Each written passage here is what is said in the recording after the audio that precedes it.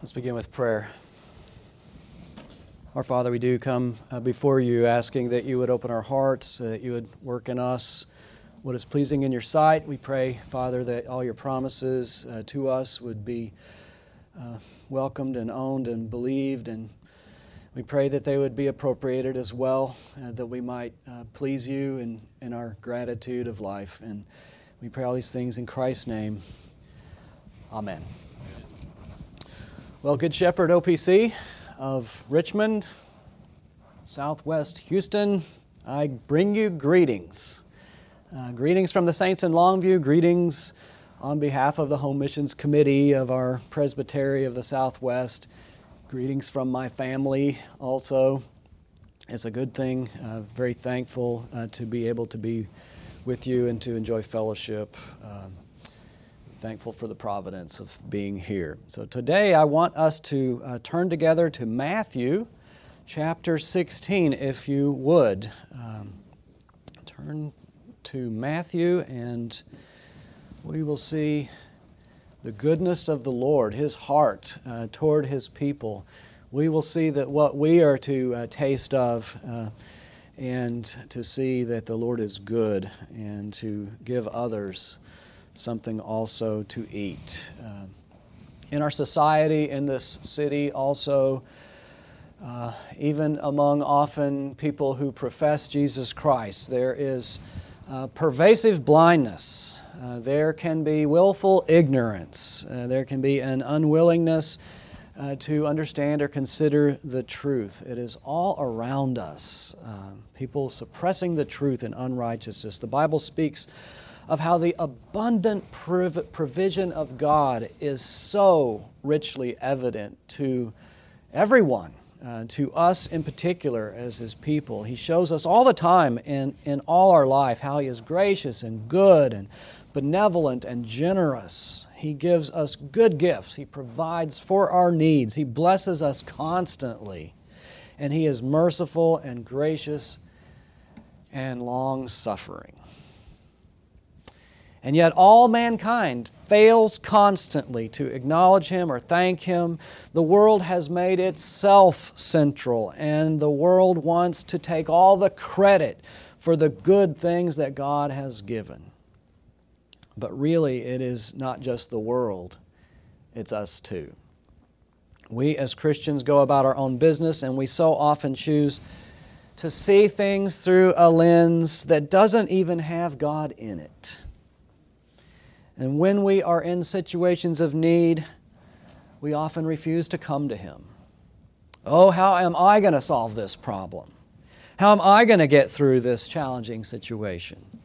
We spend lots of time thinking of all the worldly causes and effects, how things might unfold, and how we ourselves want to accomplish what we want done, or how we might ourselves fail to get it done.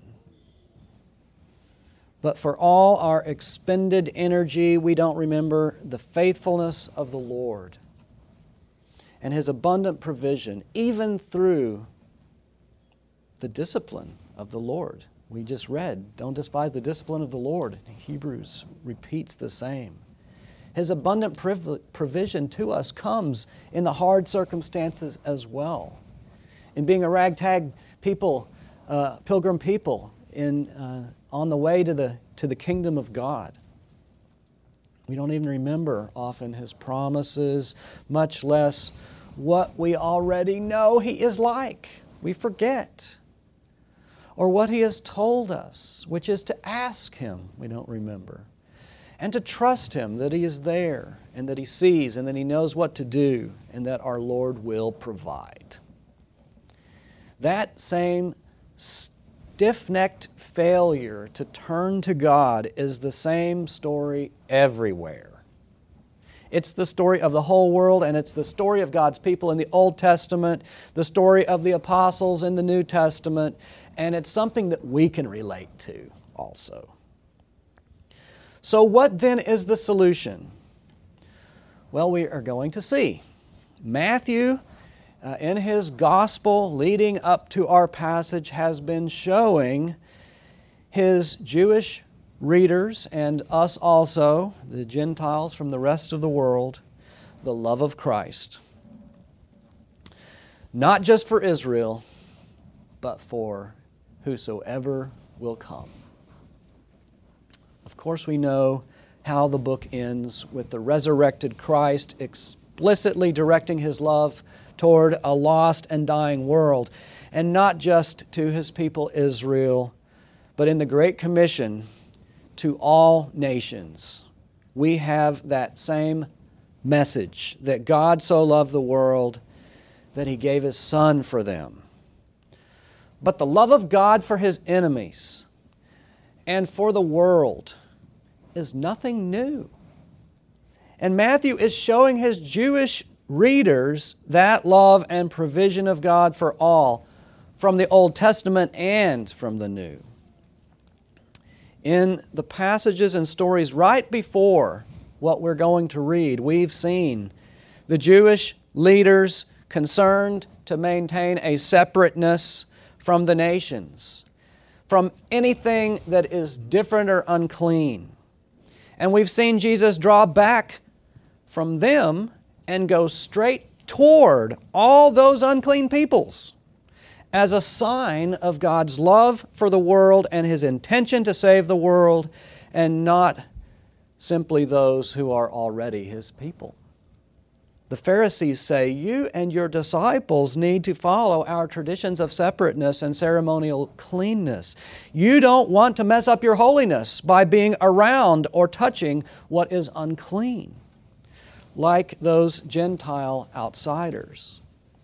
And the next thing Jesus does is go to the Gentile lands, and He heals a demon-possessed daughter of a Canaanite woman, and then He heals a whole bunch of Gentiles that are being brought to Him. And He feeds a crowd of 4,000 Gentiles just like He feeds the 5,000 in Israel.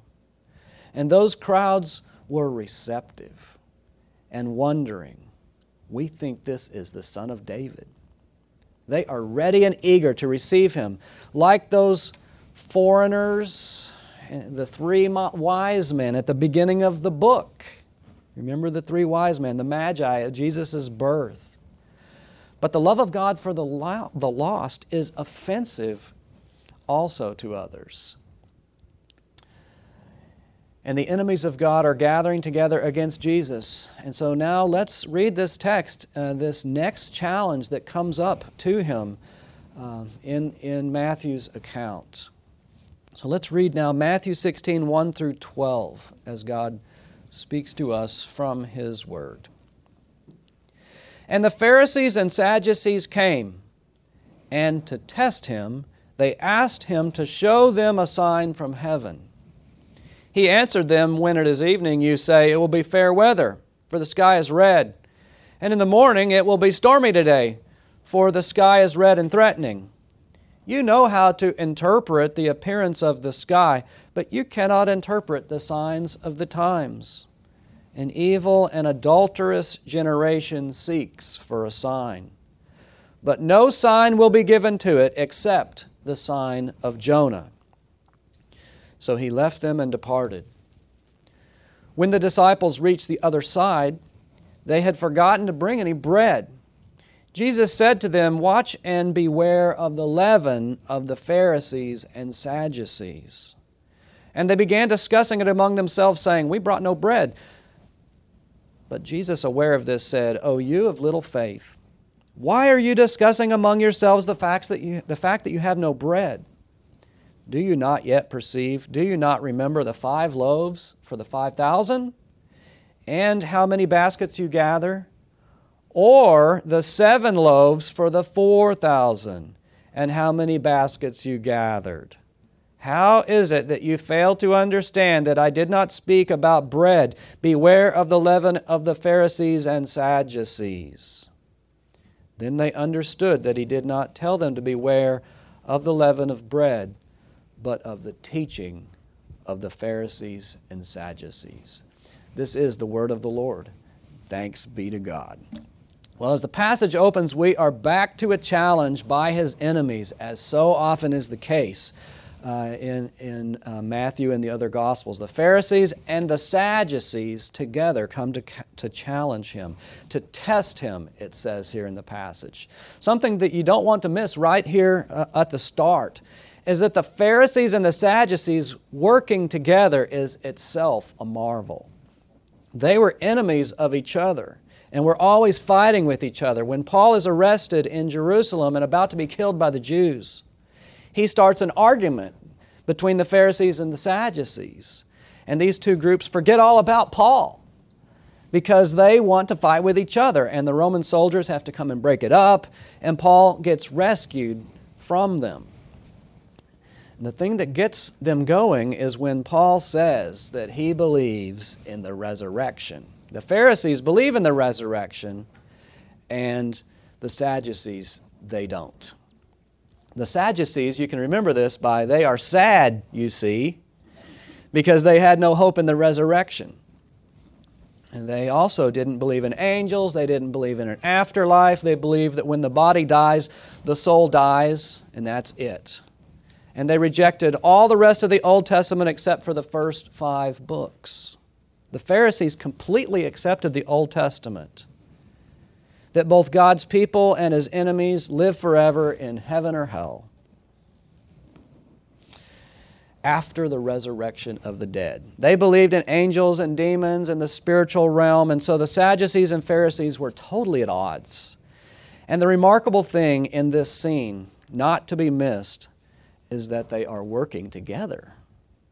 Makes you think of Psalm 2. They're gathered together against the Lord and His anointed. That almost never happened.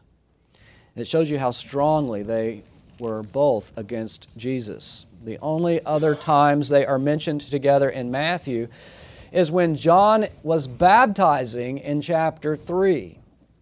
And then when they all gathered together to crucify Jesus. This is the only appearance in the Bible where they are outside of Jerusalem. And so in verse 1, they both come to test Him.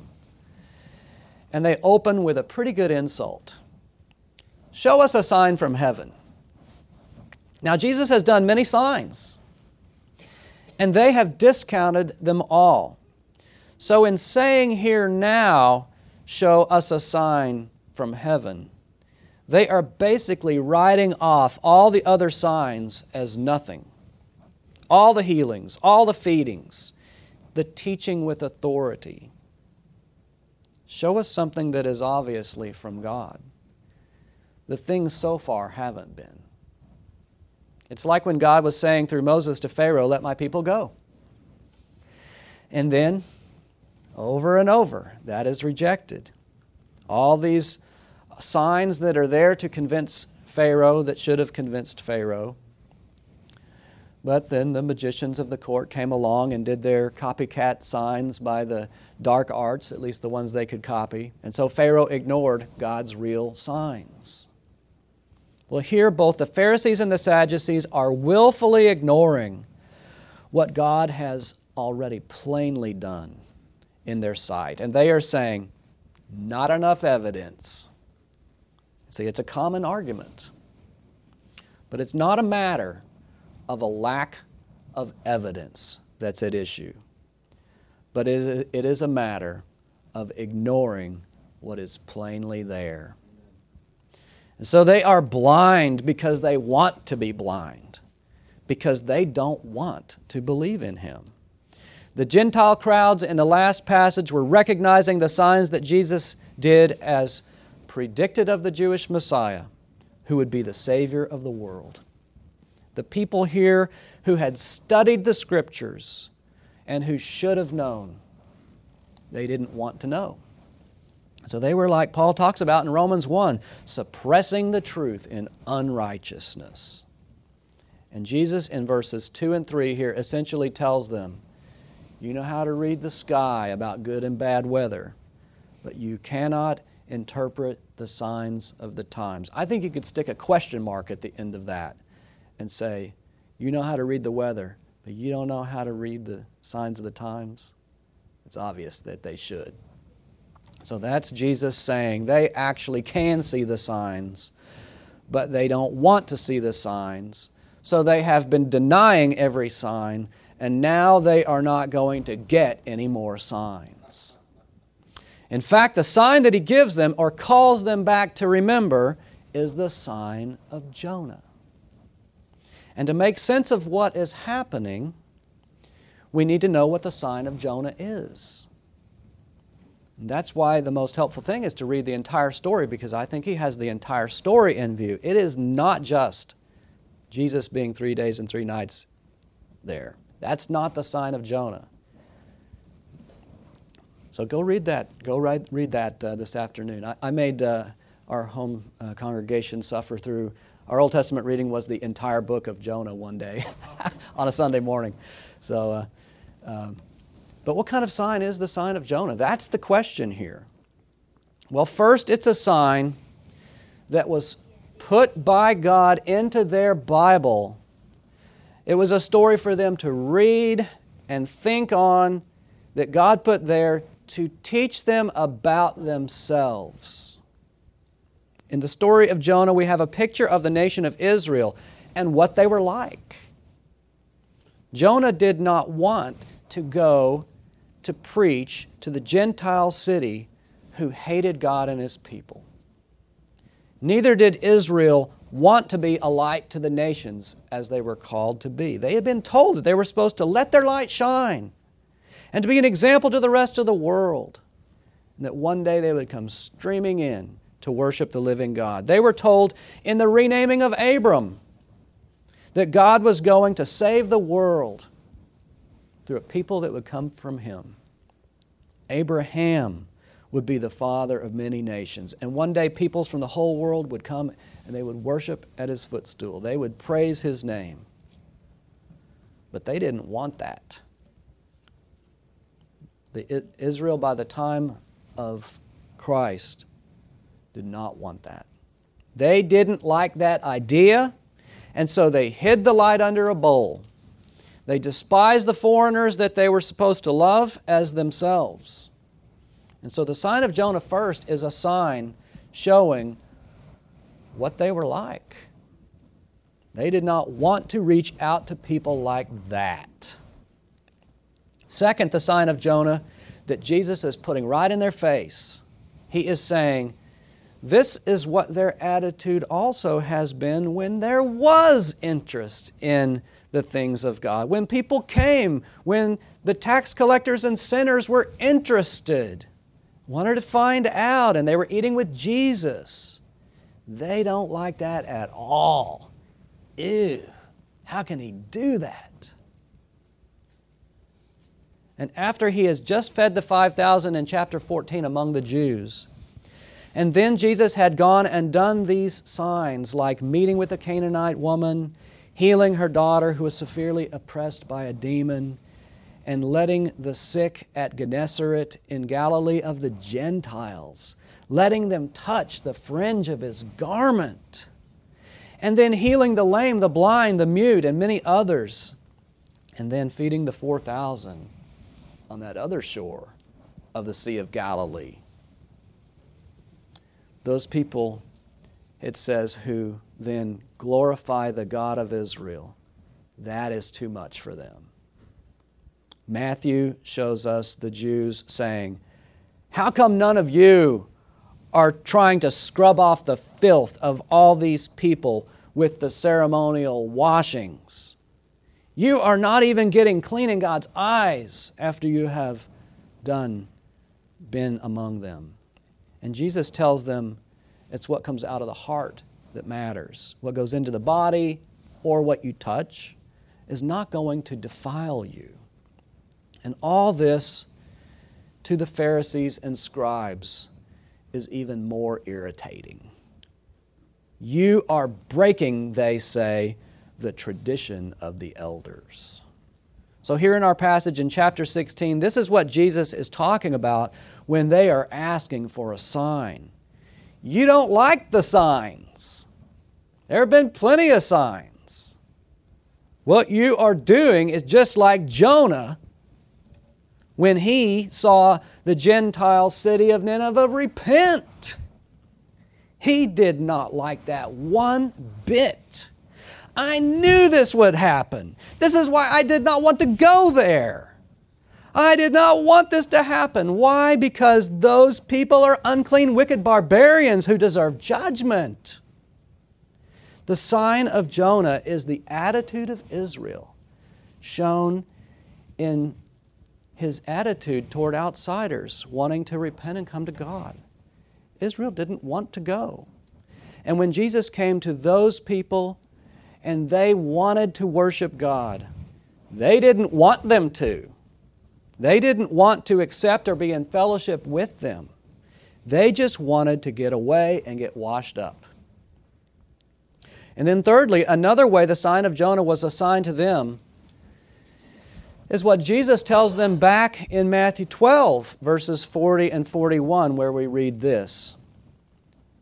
For just as Jonah was 3 days and 3 nights in the belly of the great fish, so will the Son of Man be 3 days and 3 nights in the heart of the earth. The men of Nineveh will rise up at the judgment with this generation and condemn it. For they repented at the preaching of Jonah. And behold, something greater than Jonah is here.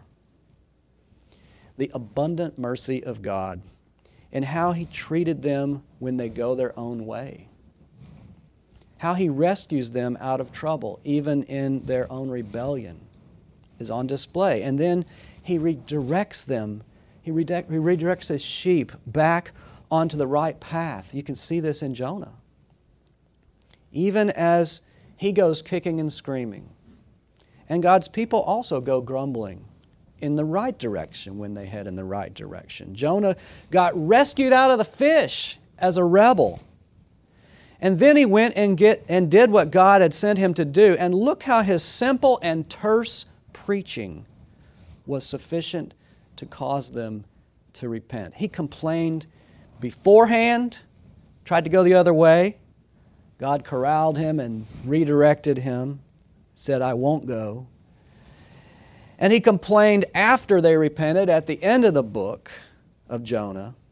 And I think in this little short account of his message that he went and preached when he does finally go and do it, that he's just barely complying with what he was called to do. And what happens? The whole city immediately repents in sackcloth and ashes. He just gives the pinch of leaven, of the love of God, the call to repent. And one point I think is that the simple preaching of Jonah, half-hearted, truncated, barely calling out to them, doing it because God made him, that was enough for them. And so that amount of evidence that there is a God in heaven, and He's the God of Israel, He is calling you to repentance. That amount of evidence, if given to Israel, should be sufficient for them to radically turn to God and to follow Him vigorously, as those Gentiles did. They have had way more evidence and provision and blessing and perseverance and long-suffering with them. And so it shows that they are much more wicked than those that repented in Nineveh on just a little revelation. And so the sign of Jonah to these Jewish leaders is going to be sufficient until such a time as the Son of Man dies and is raised from the dead, and then that can be the sign, be a sign of Jonah to them too. When Jesus is raised from the dead and proclaimed by the eyewitnesses who go, as the Apostle Paul did, and all the rest, then they will have ample cause and the evidence of the mercy of God too, to turn and believe. When the gospel is made full, and the apostles are sent to tell everyone everywhere about what God has done in raising Jesus from the dead, then surely they will believe, right? Well, not necessarily. Remember the story of the rich man and Lazarus. We are told in that story that Jesus tells, Even if someone were to raise from the dead, they will not believe. Why is that? It's because apart from God's miraculously intervening with His power to give us new hearts, we are helplessly and hopelessly in bondage to our sins, and we will remain committed to be blind.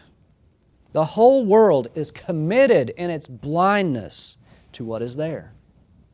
And it is something that is not easily overcome. It is not just a matter of evidence. It is not just a matter of education. It is not just a matter of persuasion. Medieval apologetics assumed that neutral man could simply reason himself toward a God and then the God and then a decision. But Jesus tells Nicodemus, who was a Pharisee, that unless someone is born from above, they cannot even see the kingdom of God. The sight that we need is a supernatural sight that comes when God resurrects our dead hearts. And He does that not through the traditions of the Pharisees, who say you need to keep all these practices. And it doesn't come from keeping the Jewish laws that God gave to Israel simply. It comes by believing the gospel of Jesus Christ and His paying for our sins on the cross. That is the ultimate apologetic tool, the gospel. It comes by trusting that Jesus died for your sins, that He has conquered your grave, and that He has gone to prepare a place for you. That message, that He will save all His people from all their sins and present them spotless on Judgment Day, because He sustained Judgment Day.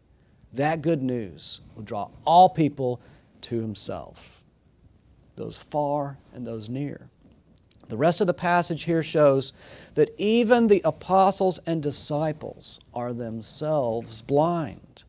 They too need the patient care of Jesus to disciple them and lead them out of their blindness.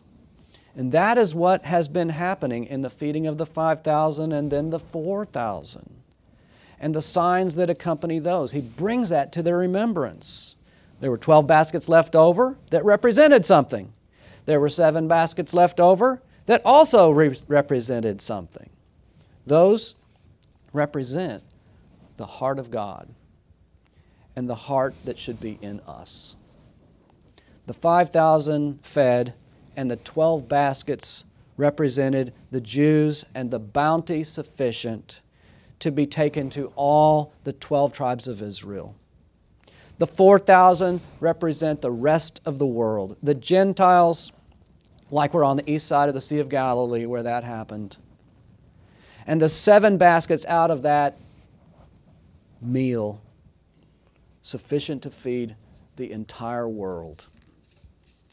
And so the lesson for us, for you who know and love the Good Shepherd, is to consider the heart of God.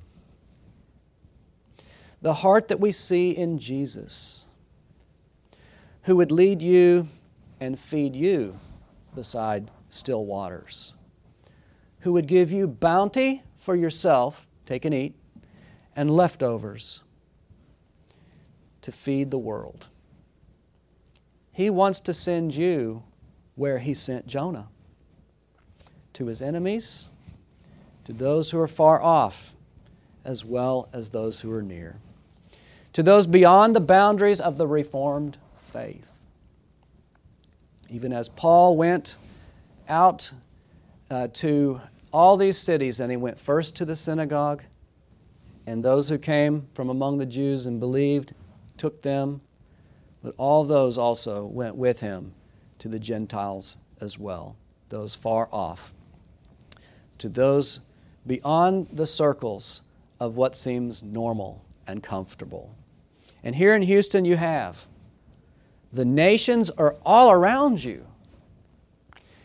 You have idolaters worshiping other gods from the cradle who have no clue about the living God. You have those far and those near. You have drug addicts, whores, wealthy thieves. Go among them in your neighborhoods. Go among them in their neighborhoods and gather them up. Eat with them. Feed them the gospel. Take risks. Don't worry about any traditions of the elders in our circles about what we might be comfortable with. Feed whosoever will come. Go where the people respond. Cast your hook on one side of the boat and cast it on the other and see what God will do. And God promises that the miraculous opposite of your expectations will occur among those who seem like they might never be likely to come to faith or to be made the trophies of His grace. You will not become corrupted in your going. You will not be made unclean by pursuing the lost and unclean, but He will cause this whole godless and damned city to repent and to believe and to rejoice and to worship Him forever. That sign of Jonah is for you too. Take and eat and feed the hungry. Amen. Let's pray.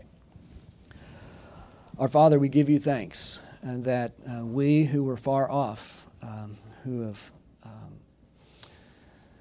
been apart from You, Father, we rejoice that You have drawn us near, that You're drawing the nations near, that just as You created all things by the word of Your power, so also You can make all things new, that You can raise up children for Abraham from the dust. And Father, we do pray that You would be glorified in our activities as we seek to reach a lost and dying world, to call them to You and to the life of the world to come. In Jesus' name we pray, amen.